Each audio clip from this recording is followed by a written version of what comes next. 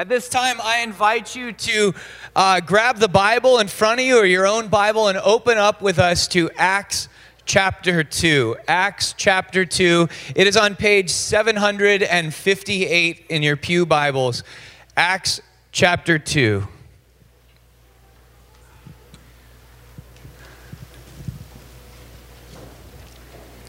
Le jour de la Pentecôte, ils étaient tous ensemble dans le même lieu.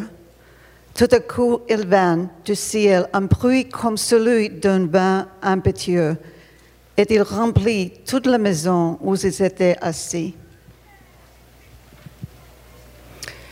Y se les aparecieron lenguas repartidas como de fuego, que se asentó sobre cada uno de ellos.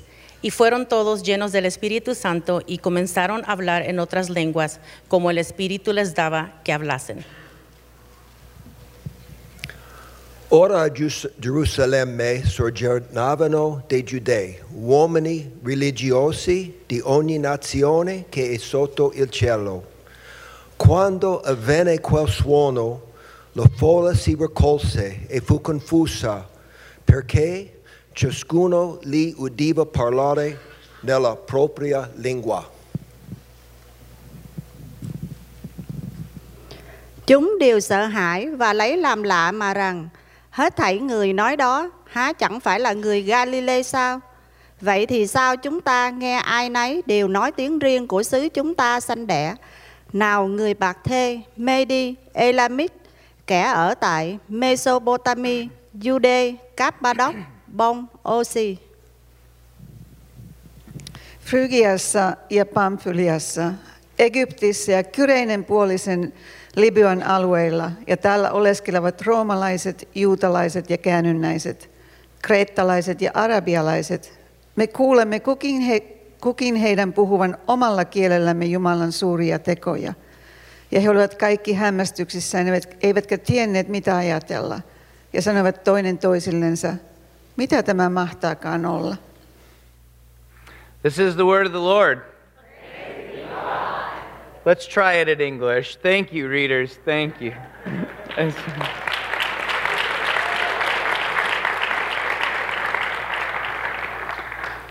When the day of Pentecost came, they, being all the believers, were all gathered together in one place. Suddenly, a sound like the blowing of a violent wind came from heaven and filled the whole house where they were sitting.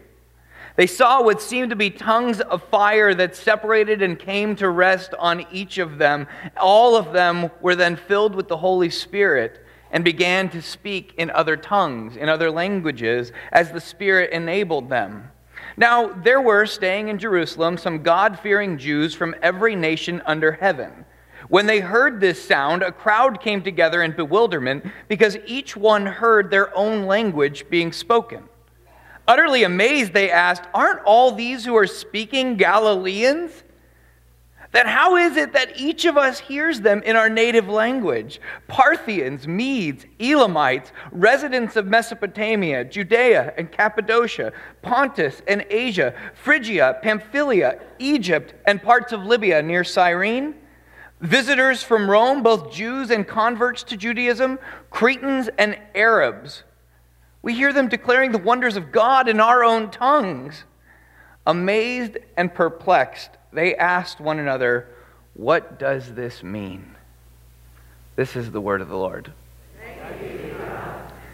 Well, happy birthday, church!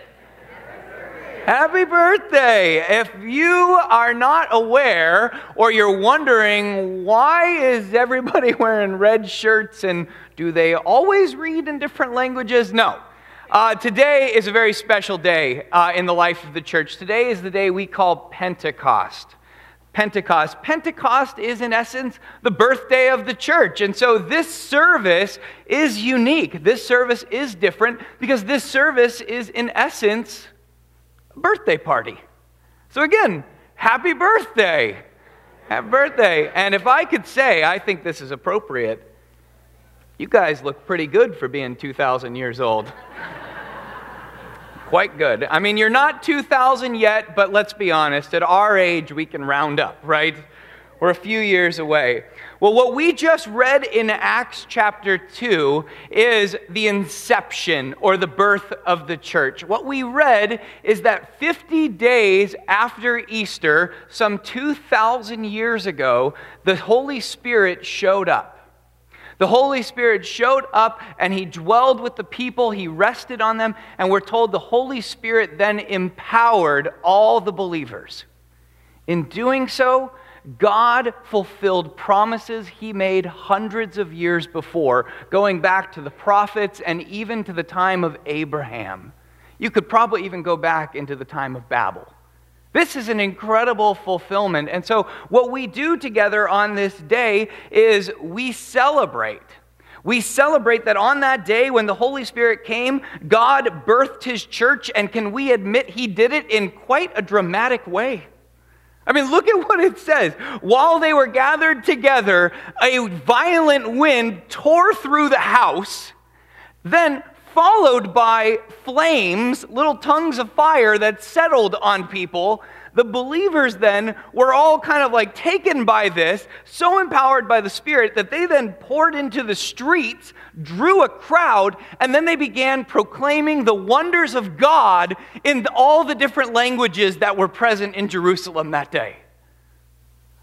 Talk about a cool birth announcement, right? I mean, we watch on YouTube some of these birth announcements, and you're like, oh, that's cute. God's like, I'll one up that. Boom! Holy Spirit shows up, right? And this must have truly been a crazy event. And this isn't my words. Look at what verse 13 says. Some believers, or excuse me, not believers, some of the crowd who was watching all of this happen thought, these guys are crazy. And they made fun of them because they've got to be drunk. They had too much wine. What's going on? They're like, oh, they just must be sloshed.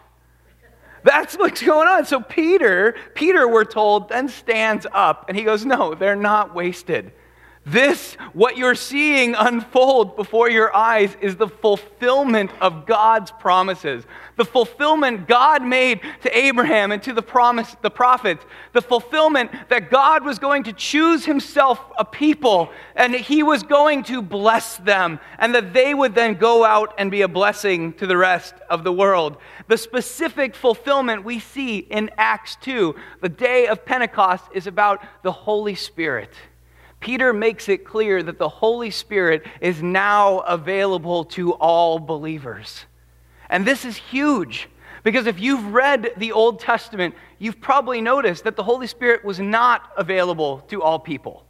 The Holy Spirit came to the select few, the occasional king, the prophets, and sometimes a priest. It was very rare, but God promised one day he would send his Spirit and it would dwell in the hearts of all the believers. And so Peter makes it clear, they're not drunk. The Holy Spirit is here. God has fulfilled his promise, and all who trust in God, specifically all who trust in Jesus Christ as their King and as their Savior, will receive the Holy Spirit. We're then told that after hearing this message, the believers, the Jews who were present, because remember, all these people that were hearing this were Jews. They grew up with these prophecies. They knew the promises of God, and now they're seeing it unfolded before their very eyes. And they hear this word about Jesus being Lord and Savior, and it says they were struck to the heart. Struck to the heart, and on that day, around 3,000 people put their faith in Christ. 3,000 people on that day turned from trusting in themselves, trusting in their own egos, trusting in their own fleshly ways, and began trusting in Christ. On that day, some 2,000 years ago, 3,000 people were filled with the Holy Spirit. And church, hear this. The world has never been the same since. Isn't that cool? That's what today is all about. That's what Pentecost is all about. But frankly, that's not just what this holiday is. That's what the church is supposed to be about. The church is supposed to be about people turning and trusting their lives to Jesus Christ, being empowered by the Holy Spirit, and once being empowered by the Spirit, being released to be a blessing to the world around them. That's what the church is all about. And this was part of God's plan from the beginning. Like I said, this goes all the way back to Genesis 12, where you see God make a promise to Abraham when he says, I am choosing you to be a people to myself. I will bless you, and through you, all the nations of the earth will be blessed. This was God's plan. He has chosen to work through his people. He has chosen to work through you and me to accomplish incredible things in this world of ours, to be a blessing. And when we look back, not just at the New Testament, but when we look back throughout history, we see that that has clearly come true. And you may be wondering, well, why would God choose you and me? Why does God use the church in this way? And if I'm being honest with you, if I was God, I probably wouldn't have used us. We're a little fickle. Right? If I was God, he's clearly shown he can do some pretty amazing things. I would be like, bam, magical stuff all the time. But that's not how God works. God chose, we're told in 1 Corinthians 12, to use the church because the church is the body of Christ. The church, I love this image, are the hands and feet of Jesus in the world. We are the physical representation of Christ. And so this is a good thing. This is a good thing. And it makes sense as well. Because when we go and do something as the church, when we go in Jesus' name and love someone and care for someone, it is as if Jesus himself is loving and caring for that person. Right? And so we do Operation Christmas Child. This is just one thing I was thinking of. We do Operation Christmas Child every year. That's the shoebox thing around Christmas time. Those shoebox are given in the name of Jesus. We don't sign our name. Right? We don't go, from John Alexanian. No, we sign from Jesus. And that's how it's given. And those kids receive it as a gift from Jesus himself. That's a great thing. But as I said, this idea of God relying on us and what we do, what we say and what we do, our actions and how they directly reflect on Jesus, it is a good thing, but it's also like a double-edged sword. It doesn't always work out so well. Right? The church is not perfect. The church makes mistakes. When the church does something stupid, we make Jesus look dumb. And as history has shown us, if we look back, the church is not perfect. The church has done stupid things. And the church does stupid things when those in the church, this is the key, when those in the church follow their own egos, their own fleshly desires over following the Spirit. And we see this, just look at history. Think about the Crusades. Think about the way Christians, frankly, perpetuated slavery for hundreds of years. Think about, even more recently, the way we've treated the homosexual community. If we're honest with ourselves, those were not in step with the Spirit. We were in clear contradiction to the work of God. And this isn't me just making stuff up, looking in hindsight. No, if you go back to the scriptures, it's very clear what Jesus is about. Right? If you go back to the scriptures, it's very clear that Jesus wanted his followers to love, not hate. Jesus wanted his church to build up, not destroy, not repress. Jesus wanted his followers, very simply, to set free, not take captives. Right? That's what the church is about. And so when we look back and we see the things the church has done that were clearly evil, it is very evident that the church was not following the Spirit, was not following Jesus at those moments. And so if the church was not following the Spirit, they must have been following something else. Well, what were we following? Paul tells us, again, in Romans chapter 8, that if we don't follow the Spirit, we follow the flesh. We follow the flesh. And I like to think of the flesh, some translators put it our sinful nature. I like it as the ego. The ego to me makes some sense because the ego is, and the flesh in Scripture is that me first attitude. Me first attitude. The ego is what drives really all of our sinful actions, if you think about it. The Crusades. Why did we get into the Crusades? Well, the popes and the kings, frankly, wanted more territory, wanted more power. They wanted to eliminate. That's an ego. That's an ego thing. They didn't do that out of love. Why did we perpetuate slavery for so long? Well, because it was in the rich people's benefit. It's the truth. That's an ego thing. It cost a lot to change slavery. That's not following the Spirit. Or even the treatment of homosexuals. Why have we treated homosexuals so poorly over the years? This is kind of the common answer, right? They make us uncomfortable. We don't understand it. Therefore, we repress it. That is not following the Spirit. It's not. But I can go a little closer to home, maybe for the American church, if I haven't made you uncomfortable yet. A contemporary example of following our egos or following our fleshly desires is seen all the time around the world and around America specifically in worship wars. Worship wars. What I mean by worship wars are those silly things that Christians fight over that nobody else in the world cares about, but we care about, right? Contemporary songs, hymns, guitars versus the choir versus the organ. What do? Right? Bible translation. Who cares? But go to the South, they care. Got to have King James Version. You can't have anything but the King James Version. Or what about this? What pastors wear? Am I allowed to wear jeans? Do I need to wear slacks? I mean, what about footwear? Can we talk footwear? I mean, these are the silliest arguments. Denomination. Which denomination is better? Oh, I go to a non-denominational church. Oh, I'm a Baptist. I'm a Lutheran. What?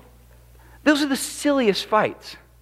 The silliest fights. And the truth is, when we look at them, that is not us following the Spirit. That's not. Those fights, those silly, meaningless fights are driven solely by our egos. Solely driven by our preferences, our comforts, our desires over the work of God in the church. And I want to be clear on this because I think it's really important. I don't want this to be a church-bashing thing because I don't believe that comforts or preferences are evil in the least bit. I think comforts and preferences have a place. Absolutely. We all have them. Okay? We all have them. I don't like watching old movies. I don't like it. Okay? That's not evil. It's just a preference. However, out of showing my love for certain people, I will watch an old movie.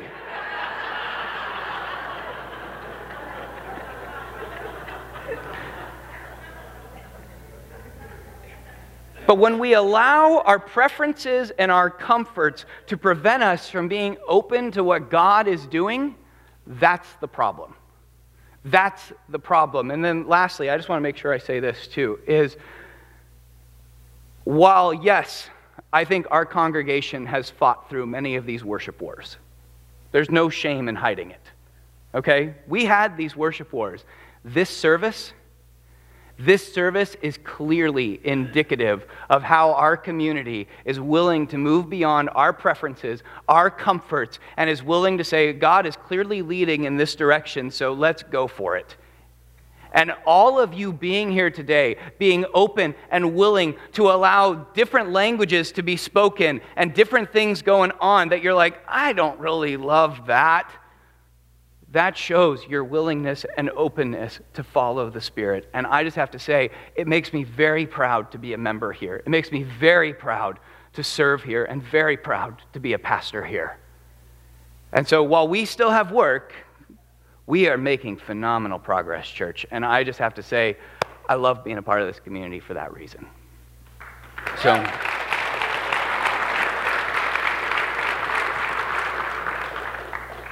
appreciate the space to drink water there. So no, the church does not have a spotless record. When we look back, we have at times reflected Jesus poorly. We have, as Paul says, followed the flesh. We have messed up. But that is not the case entirely. When we look back through history, when we look back at the things the church has accomplished, when we look back at the times when the church has submitted to the Spirit, has allowed God to speak into our lives and guide us, the church has done some pretty incredible things. Because the Spirit has led us to do some pretty life-changing, incredible things. Let me give you some examples of this. Here's just a few. The church, if you look back from its inception, from the birth, from Pentecost forward, the church has been the single greatest proponent of human rights the world has ever known. The church has been the single greatest proponent of human rights the world has ever known because of its insistence on what the Scriptures say, on what the Holy Spirit says, that all people are made in the image of God. We do not believe that certain people are worth more or worth less than anybody else. All people have dignity in the eyes of God, and therefore the church has strived to make sure that all people are treated with the worth they are deserving of. And you see this all the time in the way the church has cared for the poor, the way the church has cared for the needy, cared for the outcast, cared for those on the margins of society. You see this in the way the church has built hospitals, soup kitchens, hospice care facilities. The church has continually strived to be at the forefront of restoring human dignity to all people. That is a work of the Spirit. That is clearly a work of the Spirit, because when I said it's after the Spirit's prompting that the church took that lead, no one else did that. Human egos are about me first, not about making sure everyone is brought to the same level. That is a work of the Spirit. But let's keep going, because it's not just the poor who have benefited from the work of the church. It's from its inception, again, the church has been at the forefront of improving the status of women in society. You may not realize this, but this is huge. Tim Keller, in his book, Reasons for God, says, I'm quoting here, "It was extremely common in the Greco-Roman world to throw out new female infants to die from exposure. It was common to throw out baby girls because of the low status of women in that society. Women were viewed as contributing very little, therefore you could discard them. The church, however, forbade its members from doing so.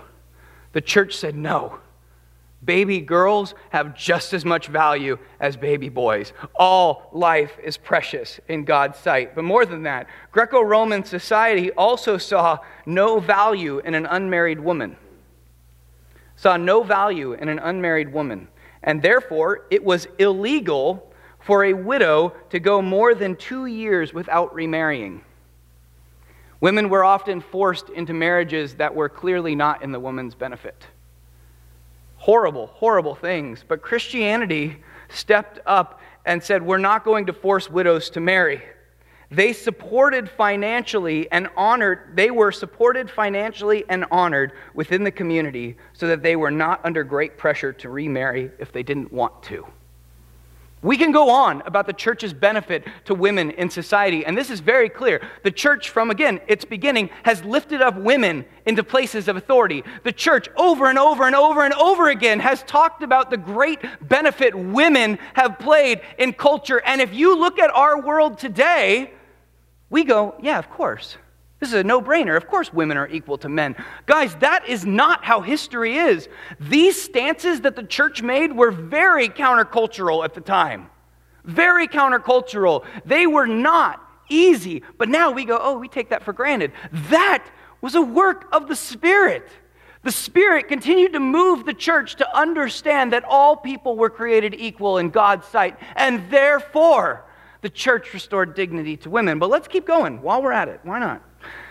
The church, with its emphasis on making sure that everyone could read the Bible, because that was the place where God made himself most known. The church, with its emphasis on making sure everyone could read the Bible, if you didn't know this, has also been at the forefront of education for centuries. It's been at the forefront of education for centuries. I found this to be fascinating. Of the first 123 colleges in America, all but one were Christian institutions. All but one. And if you go back, you can see that, yes, many of them have lost their Christian identity. But if you go back and read their founding statements, if you go back and read what they were built on and why those colleges were introduced in the first place, it's fascinating. Here's the one from Harvard. Harvard's founding statement says this: "Let every student be plainly instructed and earnestly pressed to consider well the main end of his life and studies is to know God and Jesus Christ, which is eternal life." The main purpose of Harvard was to instruct people in who God was and who they were created to be. And this goes for most institutions throughout Europe and America for the longest time, because the church believed that education was vital. And we are reaping huge dividends because of that today. Let's go for another one. Another example of the church's benefit to society is how many of the world's languages were first set to writing by Christian missionaries who, again, wanted to make sure that all people had access to Scripture. Vietnamese was one of those languages that was put down in writing by Christian missionaries. And as you know, without a written script, it's hard to pass on information. But with a written script, generations are able to build upon the prior generations, and that helps societies thrive. All because the church wanted to make sure everybody could read. This is huge, and I could truly go on about the benefit the church has had in the world. I could talk about the influence that the Spirit has had in arts, music, literature, ethics, the care of families, or governmental structures. I could go on, but clearly the church has had a profoundly positive influence on the world. Through the church, the world is being immensely blessed. And guys, this is our legacy. We are the church, and that's what we're here to celebrate today. We are the body of Christ. And the amazing thing is, the Spirit is not done working. The Spirit has not gone, well, now I got them to the year 2016, and they're on their own. No! The Spirit is continually at work, and you see this not only in our communities, but you see this in churches around the area. Our own Good News Ministry, for instance, and our food pantry is just like the smallest microcosm of what the church is doing all around the world to take care of the poor and the needy. And if you talk to the leaders of the Good News Ministry, they will clearly tell you that was not something that they prompted themselves, but that was a moving of the Spirit in their hearts. But let's go further. There are people in our community who continually take in people into their own homes, people who are down on their luck, bring them into their lives, give up their space, often give up their money to help feed and to support and that kind of stuff, to make sure that certain people can get back on their feet. That is a work of the Spirit. There are marriages that are continually on the brink of divorce or are in the wake of an affair that have been restored. That is an act of the Spirit. We see people throughout history who have continually been attacked, and instead of seeking retribution, instead of retaliating, have sought forgiveness. That is a work of the Spirit. There are people who at continual risk to their own selves, their own comfort, their own finances, have sought the betterment of others. That is a work of the Spirit. There is a reason, church, that we know the names of people like Francis of Assisi, William Wilberforce, Florence Nightingale, Dietrich Bonhoeffer, Mother Teresa, and Desmond Tutu. All are men and women who, following the Lord's leading, who in submitting to the Spirit's work in their own life and in the world, typically at great cost to themselves, were used to accomplish incredible things for the poor and marginalized in the world. These men and women followed the Spirit. But as we have seen, following the Spirit is not easy. Often following the Spirit is very countercultural and takes us to places we would rarely volunteer to go on our own. But if you want to figure out, how do I know if I'm following the Spirit, and how do I know if I'm following the flesh? Because I don't want to commit the same atrocities, frankly. I don't want to go down that road again. So how do we do this? I was thinking about this for a while. I think one of the best ways to indicate, are we following the flesh or are we following the Spirit, is this: the flesh is constantly seeking itself first. What do I get out of this? How do I benefit from doing this? And we see the flesh flare up a lot of times, even in our philanthropic things, right? Well, why am I going to go and care for another person? I feel good at the end of the day. There's nothing wrong with benefiting and feeling good from serving. I mean, that's part of the way God wired us. But if your motivation is solely to feel good, we're probably not following the Spirit on that one.